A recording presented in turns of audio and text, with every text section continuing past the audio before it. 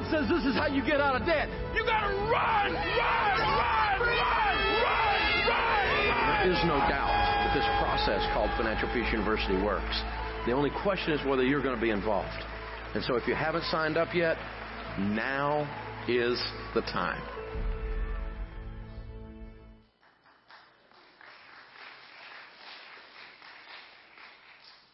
Good morning, church. If you haven't guessed, we are going to be doing Financial Peace University together as a congregation. And I think this is a great program. I have actually gone through it myself. And I was able to pay off $7,500 in student debt in 2 months. So the program really works. And I think a lot of principles that they have are awesome. So if you would like to get more information, there's going to be a sign-up table in the foyer afterwards. Jason Call will be taking care of that. So please get information if you need it. This morning, we're going to start off with a prayer. Father God, just thank you so much for this morning. God, thank you for the opportunity to be able to come and worship you, to be able to be in your presence, Father, to be able to worship you and honor you, God, for the glory that you deserve. I pray that this morning you'd speak through me and that we can learn something from your word and be better for it. Love you so much. Pray this in your Son, named Jesus Christ. Amen. Let me turn on my clicker. All right, so the lesson is titled, Go and Do Likewise. And I actually have a video for you this morning. Click.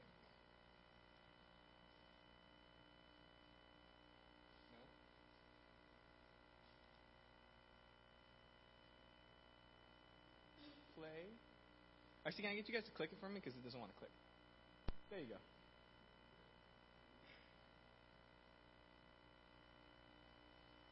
Off the team, whatever, there's so much instability, so much that we don't understand, that we don't know. For me, growing up, it was, a lot of you guys know my mom died giving birth to me. Then my dad remarried. Then my stepmom died in a car accident when I was 9. Then my dad got married again. Then my dad died of cancer when I was 12. And so I'm in junior high. My mom's dead. My stepmom's dead. My dad's dead. The only close relatives I had were my aunt and uncle, George and Sandra. And then when I was in high school, they got in a fight, and my uncle George shot and killed my aunt, and then stuck the gun to his own head, killed himself. So I'm 16 years old, and this is life to me, going, man, what's next? Everything seems to be falling apart, and we get a little worried, we get a little scared. And this is what Christians do, they try to serve God, but then things get a little rocky. And things get a little unstable, and so we go, okay, that was nuts. I don't want to live like that. Let me hold on. And this is your routine. This is what so many people do. They go, you know what? I'm not going to try anything crazy. I'm just going to sit here, and I'm just going to hold on. And this is what you look like. You just go. This is what people do. You know what? I'm just going to have my nice little family. We're just going to. We're just going to keep to ourselves. We're going to live in a gated community. I'm going to homeschool my kids, make them wear helmets everywhere. I'm going to, I'm not going to let them outside because sun has bad rays. I'm going to, just on and on and on. And you just live your life in the safety of, I don't want to do anything crazy for God. I just want to, go to church on Sundays and maybe give like 2%. And maybe help the nursery because I feel guilty. And then you do this your whole life, and then you go, your greatest prayer is like, God, you know what? I would love to die in my sleep and not even feel it, and then just go up to heaven. And so you want to die like this, just in your sleep, right in the middle of a dream, good dream, the dream you're going to heaven, and you don't even feel it. And then suddenly you wake up, you stand before the judge, and you go, now, if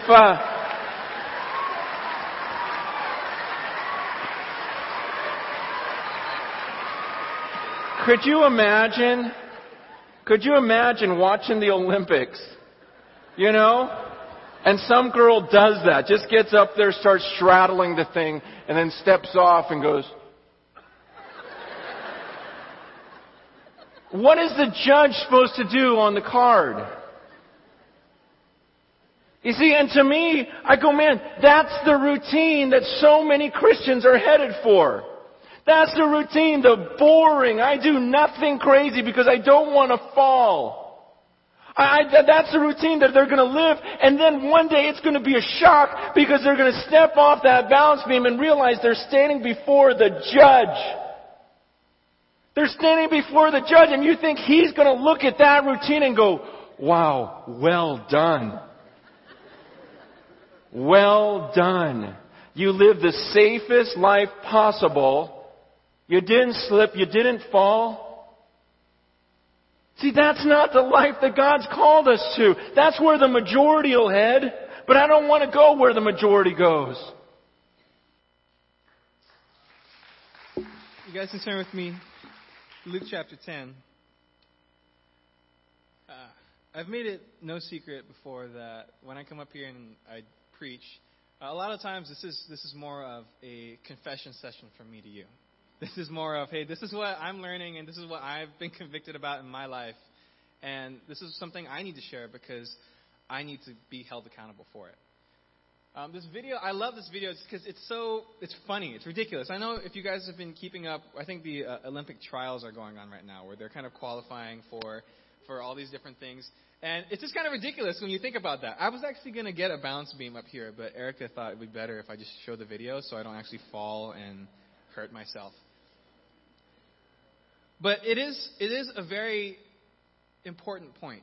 I think a lot of times when our lives become unstable, when we start thinking about other things that are coming at us, whether it's finances, maybe family matters, it's really easy to kind of turtle.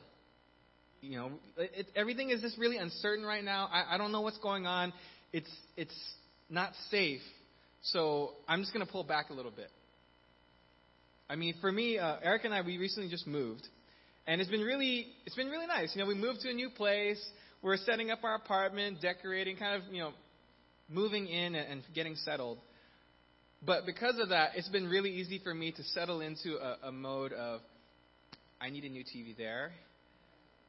I need a new screen over there. I need a sound system over there. And just thinking about me, what I want. It's all about, well, you know, we're still settling in and we're not completely comfortable yet. So because of that, I'm just going to pull in and focus on myself. And in Luke chapter 10, we're going to read a story about the Good Samaritan. Most of you guys have heard the story already. It's interesting, though, the context is that a teacher of the law, an expert in the law, is trying to question Jesus.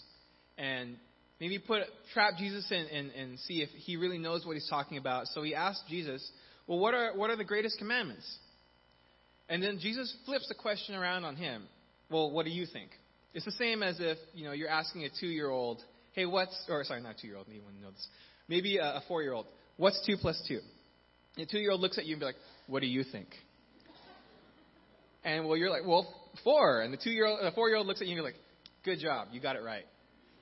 So this is exactly what the teacher of the law is experiencing. He's like, well, it's love the Lord your God with all your heart, mind, soul, and strength. And love your neighbor as yourself. So Jesus is like, you got it right. So he's probably feeling a little like, I look really stupid right now. So he tries to justify himself. And in verse 29, the Bible reads, but he wanted to justify himself. So he asked Jesus, who is my neighbor? In reply, Jesus said, a man was going down from Jerusalem to Jericho when he was attacked by robbers. They stripped him of his clothes, beat him, and went away, leaving him half dead. The road down to Jerusalem from Jericho is about 17 miles.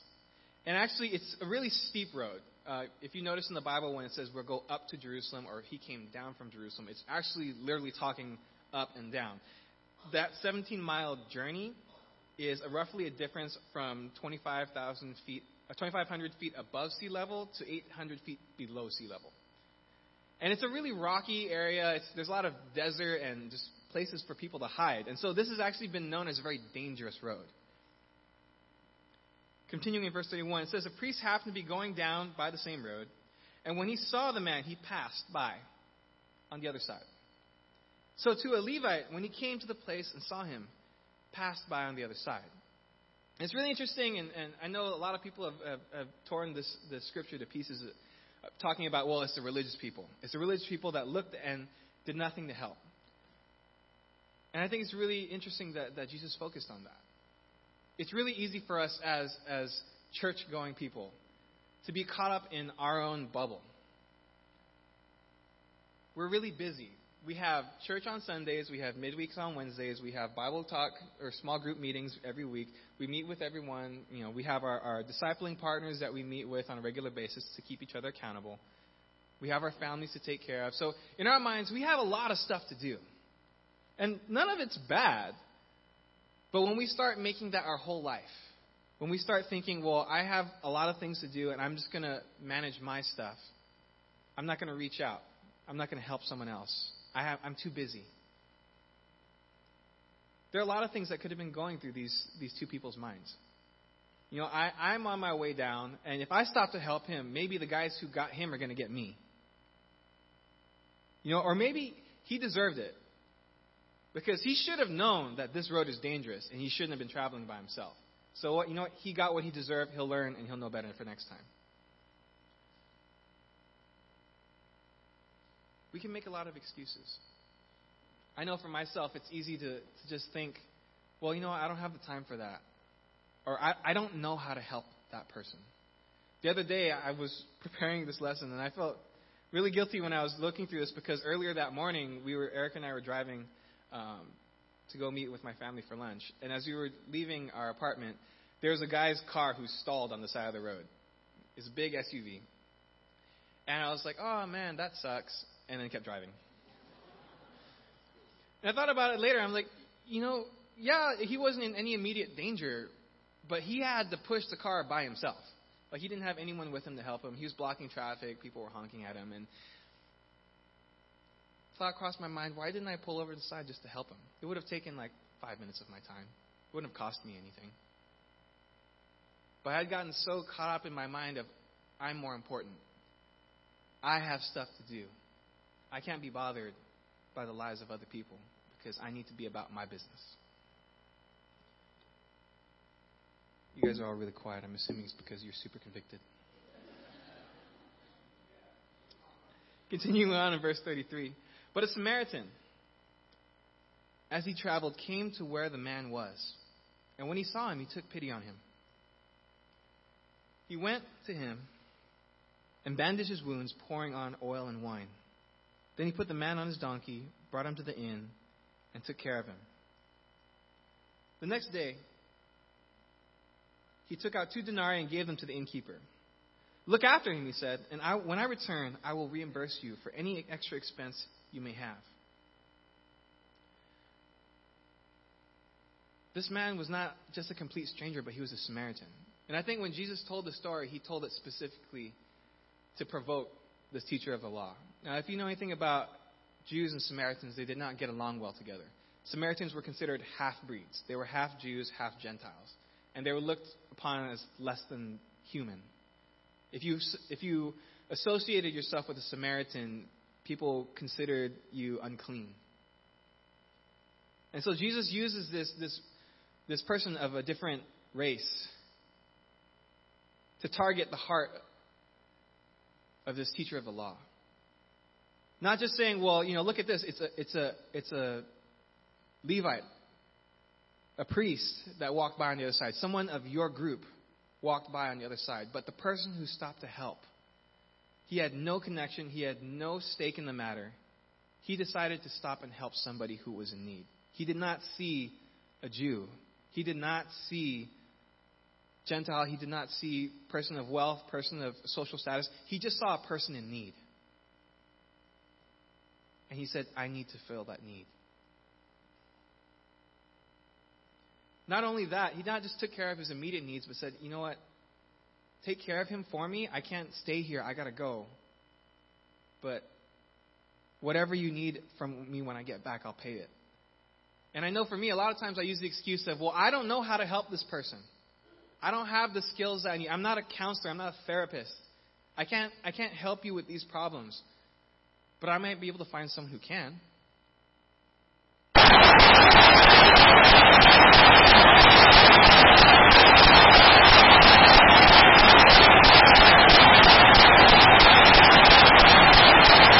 I can't extend a hand of compassion.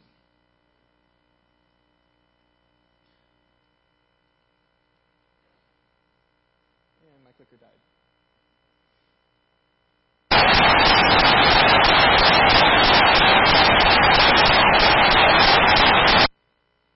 So Jesus continued, which of these three do you think was a neighbor to the man who fell into the hands of robbers? The expert replied, the one who had mercy on him. Jesus told him, go and do likewise. And this is the reason why I titled the sermon, Go and Do Likewise. I think it's been really easy to watch the world kind of tear itself apart. To see all the things that are going on, all the suffering and all the pain. And it's easy to be scared. It's easy to not be sure of what to do. Even with talking with my wife, Erica, I'm like, I don't quite understand everything that's going on. And I don't have a solution. I don't know what to say. But that's not an excuse for me saying, well, that's not my problem. That's not for me to deal with. It doesn't concern me. Because Jesus says, when you see someone who is suffering, when you see your neighbor in pain, when you see your neighbor in need, have mercy on them. Go and do likewise. Don't pass by on the other side. Don't say, well, someone else will take care of it. It's not my issue. God has placed you in that moment to make a decision to help somebody. The Samaritan saw a need inside to fill it. And Jesus tells a story that anyone can help anyone. There's a quote from Martin Luther King that says, anyone can be great because everyone can serve. You don't need to be religious. You don't need to hold a special position. You don't need to be the guy who preaches here on Sunday to extend the hand of compassion or love. You don't need to be paid by the church. You don't need to be a small group leader. Anyone can show God's love. You would think that we would be the most eager because we profess God's love. We profess Jesus dying on the cross for everybody. So out of anyone, we should be the ones filling the lines to be volunteers. We should be the ones filling the food banks, boxing up food, being the volunteers in soup kitchens, being the ones passing out food at homeless shelters. But more often than not, we get the excuse of, well, it's too early. It's not safe. I don't really have the money to donate to that. I think we get caught up in our own lives. I know for me, it's so easy to get into the routine of work. We're in school. I have to worry about my final. I don't have the capacity. And we forget that sometimes the problems we have compared to the problems of others are nothing. The problem of me figuring out where I need to put a lamp in my apartment pales in comparison to the person who doesn't know what food they're going to be eating that night. There was a point in time where I was complaining to my dad recently, saying, my job is I just feel like I'm not getting anywhere. I'm working and doing all these things. I have like 20 different responsibilities. I'm doing the work of 4 other people. And my dad looked at me and said, well, at least you have a job. Because my dad had been laid off last year. And he hasn't been able to find a job since. He's been looking and trying hard, but he hasn't been able to find anything. And it put me my complaining in perspective. It was like, me sitting and complaining, oh, poor me. My job is so terrible. The money I make is not enough. And my dad looked at me and said, at least you're making money. At least you can support your family.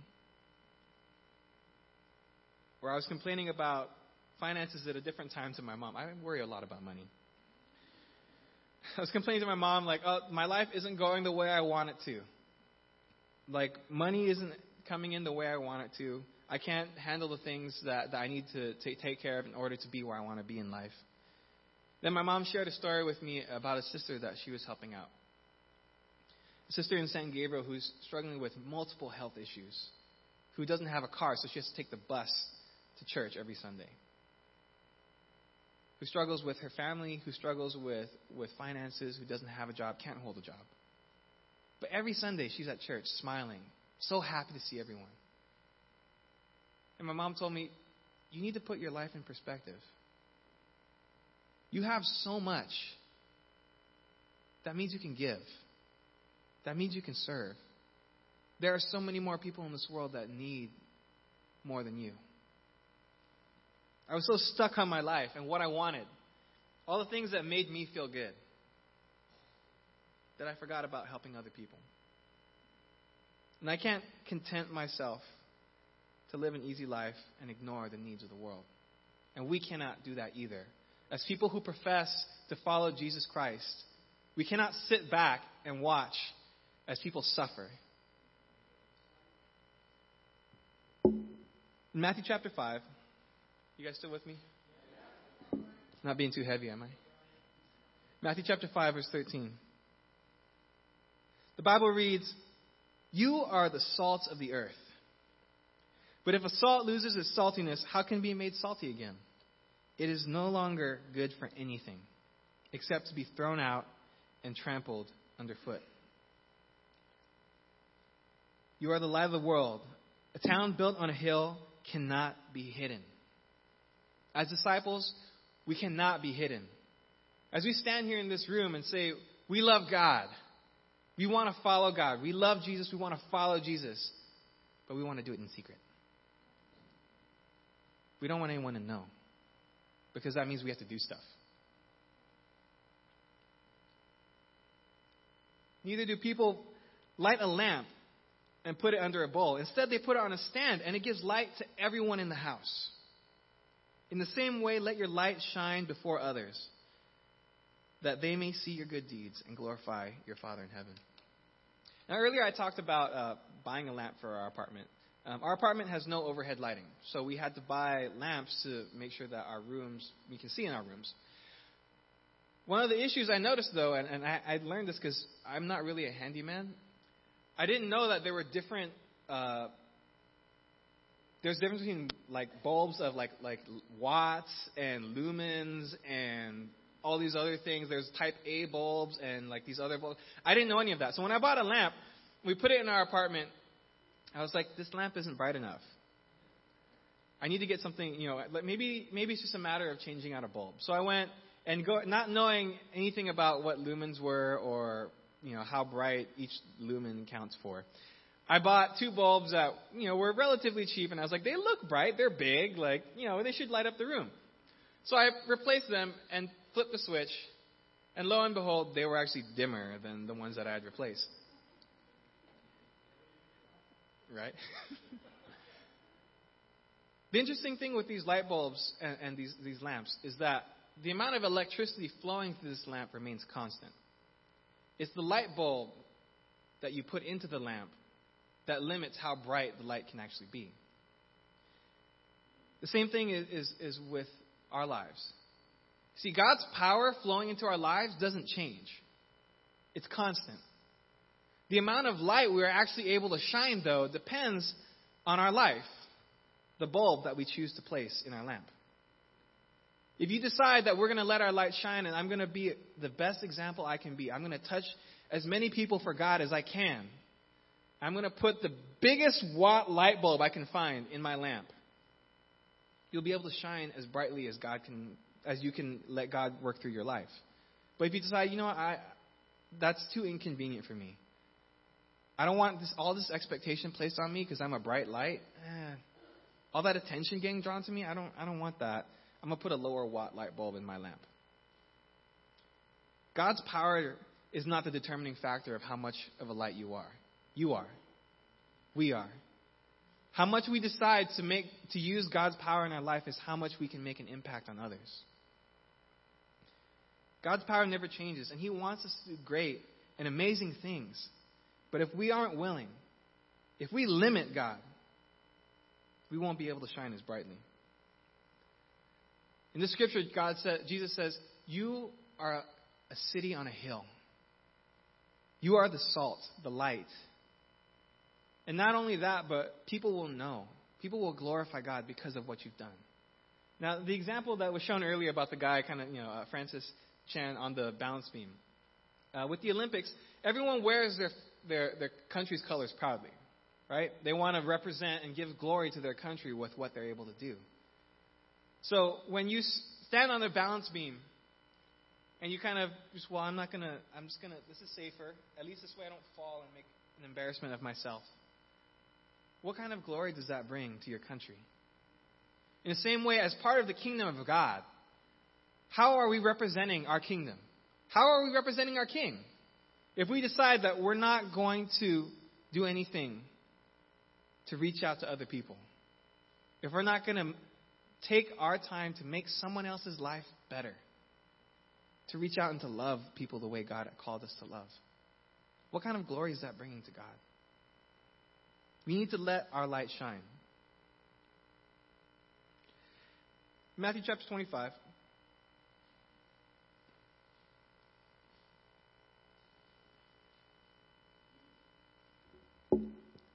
The scripture actually to me has always been kind of sobering. It's really scary. In verse 34. Then the king will say to those on his right, "Come, you who are blessed by my Father, take your inheritance. The kingdom prepared for you since the creation of the world. For I was hungry, and you gave me something to eat. I was thirsty, and you gave me something to drink. I was a stranger, and you invited me in. I needed clothes, and you clothed me. I was sick, and you looked after me. I was in prison, and you came to visit me." Then the righteous will answer him, "Lord, when did we see you hungry and feed you, or thirsty and give you something to drink? When did we see you a stranger and invite you in, or needing clothes and clothe you? When did we see you sick or in prison and go to visit you?" The king will reply, "Truly I tell you, whatever you did for one of the least of these brothers and sisters of mine, you did for me." The rest of the scripture goes on, and he says the exact same thing, but the opposite to the group on his left. He says, "You did not. I was hungry and you didn't feed me. I was thirsty, you didn't give me anything to drink. I was alone, I was cold, and you didn't do anything about it." And they replied, "Well, when did we see you, Jesus? When did we never saw you. If we did, surely we would have. I totally would have. Jesus, if I saw you on the side of the street and you were hungry, I totally would have bought you dinner." And Jesus says, again, whatever you didn't do for the least of these, you didn't do for me. And I think it's really striking how our actions and our behaviors can change depending on the person we're dealing with. A while ago, when I was actually moving out of my parents' house, moving into a campus brother's household, I was leaving, and it was funny because my dad was never the one to be very emotional. He wasn't, never really said like what he was feeling.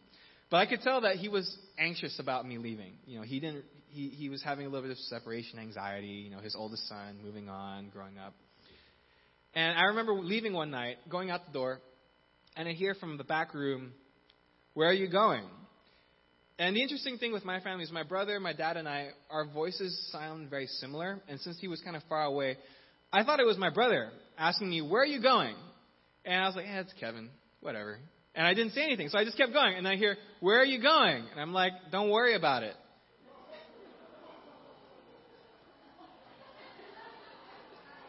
Then I hear, "Oh, so you're a big man now. Just because you're moving out, you don't have to respond to your father?"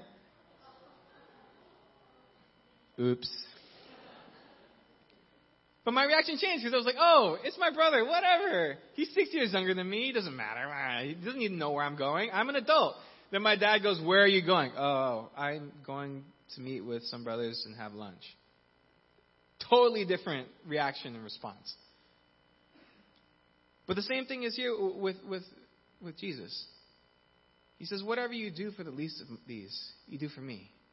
Whenever you see someone who's in pain, someone who's suffering, whether it's someone in your class that you can tell just something's not right. It's your coworker who you can tell is extremely stressed about something. It's a friend, a family member that is struggling with their lives. Jesus says, whatever you do for them, you do to me. If you reach out, if you love them, you're loving me. If you ignore them, you're ignoring me. I have another video I want to show you. If I can get you guys to click play.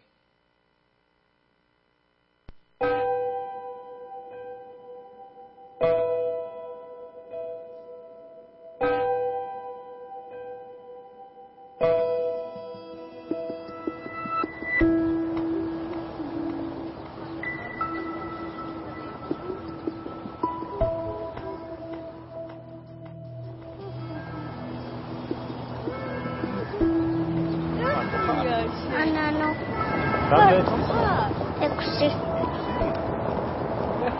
Άκαχλος χορός.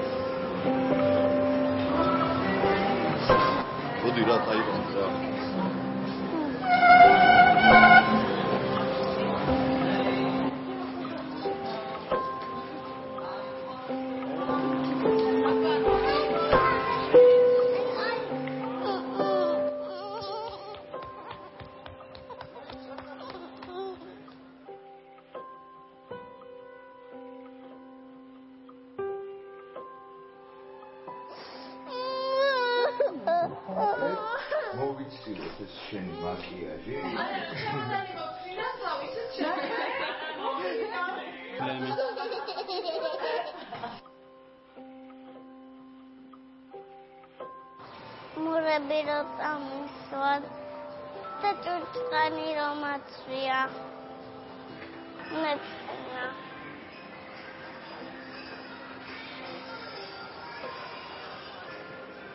რავი ტარიტარის მეუნებოდა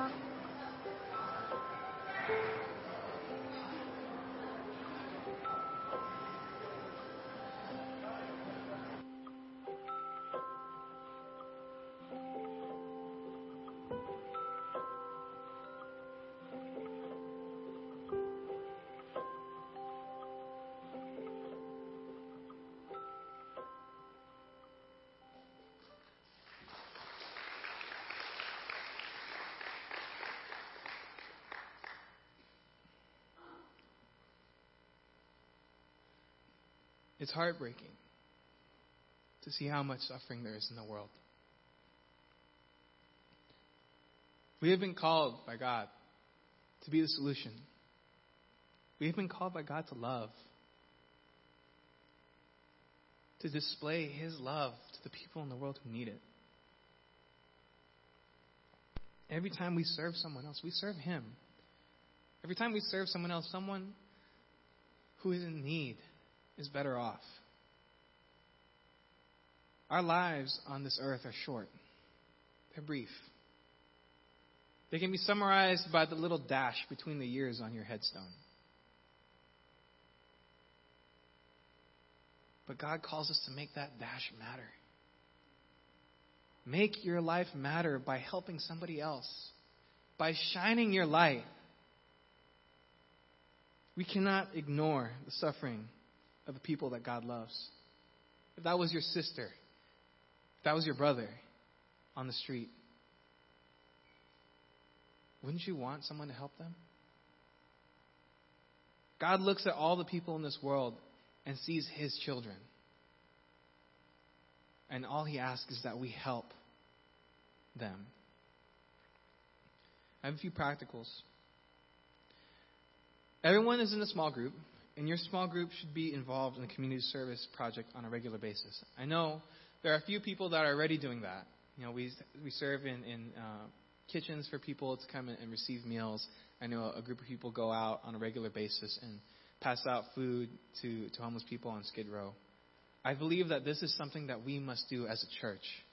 As God's people, we need to make it a priority to serve and to help. I also want everyone to think of someone specific that we can help this week. You can think through your mind right now, and I know everyone has one person you can think of that needs help. Whether it's emotional, spiritual, or even just a physical need. Maybe you know that they're hungry and their paycheck's gone for the month.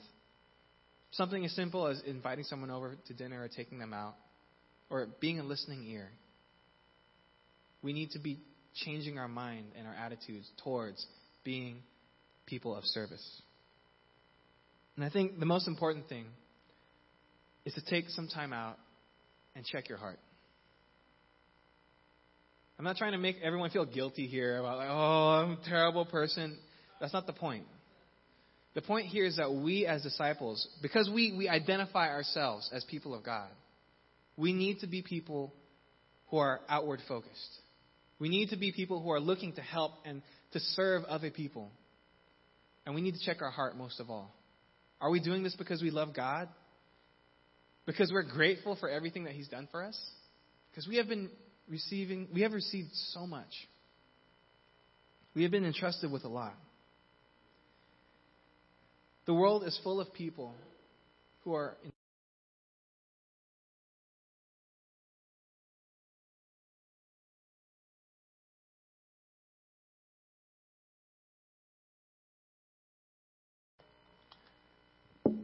Father God, I just like to thank you so much for this morning. Father, thank you that you have displayed your love to us in such an amazing way. Through sending your Son and having Him die on the cross for us, even though we did not deserve any of it. God, you've given us so much. And I pray that you allow us to be able to serve and to give to others out of gratitude for what you've done to us. God, you've given us many talents. You've given us skills. You've given us abilities and knowledge that we can always utilize to help. I pray that as we leave this building, we do not leave not having learned anything, Father, but we leave with the conviction that you called us to make a difference in this world. You called us to leave a mark for you. As your ambassadors, we are here to show people your love. I pray that we make it a normal practice, Father, that people's lives will be changed because of the people in this room. As disciples together, saying that we are your children, saying that we follow you, and through that, showing other people your love. Thank you so much for this time. Thank you for the opportunity to worship you and to learn from your word. I pray that you are honored this morning. Father, you are proud of us as your children, and that we can continue to make you proud by showing your love to all the people in this world. Amen. Amen. So we finished a little bit early. It's 11:23. So parents, feel free to hang around for a little bit before heading downstairs to pick up your kids. Have a great Sunday.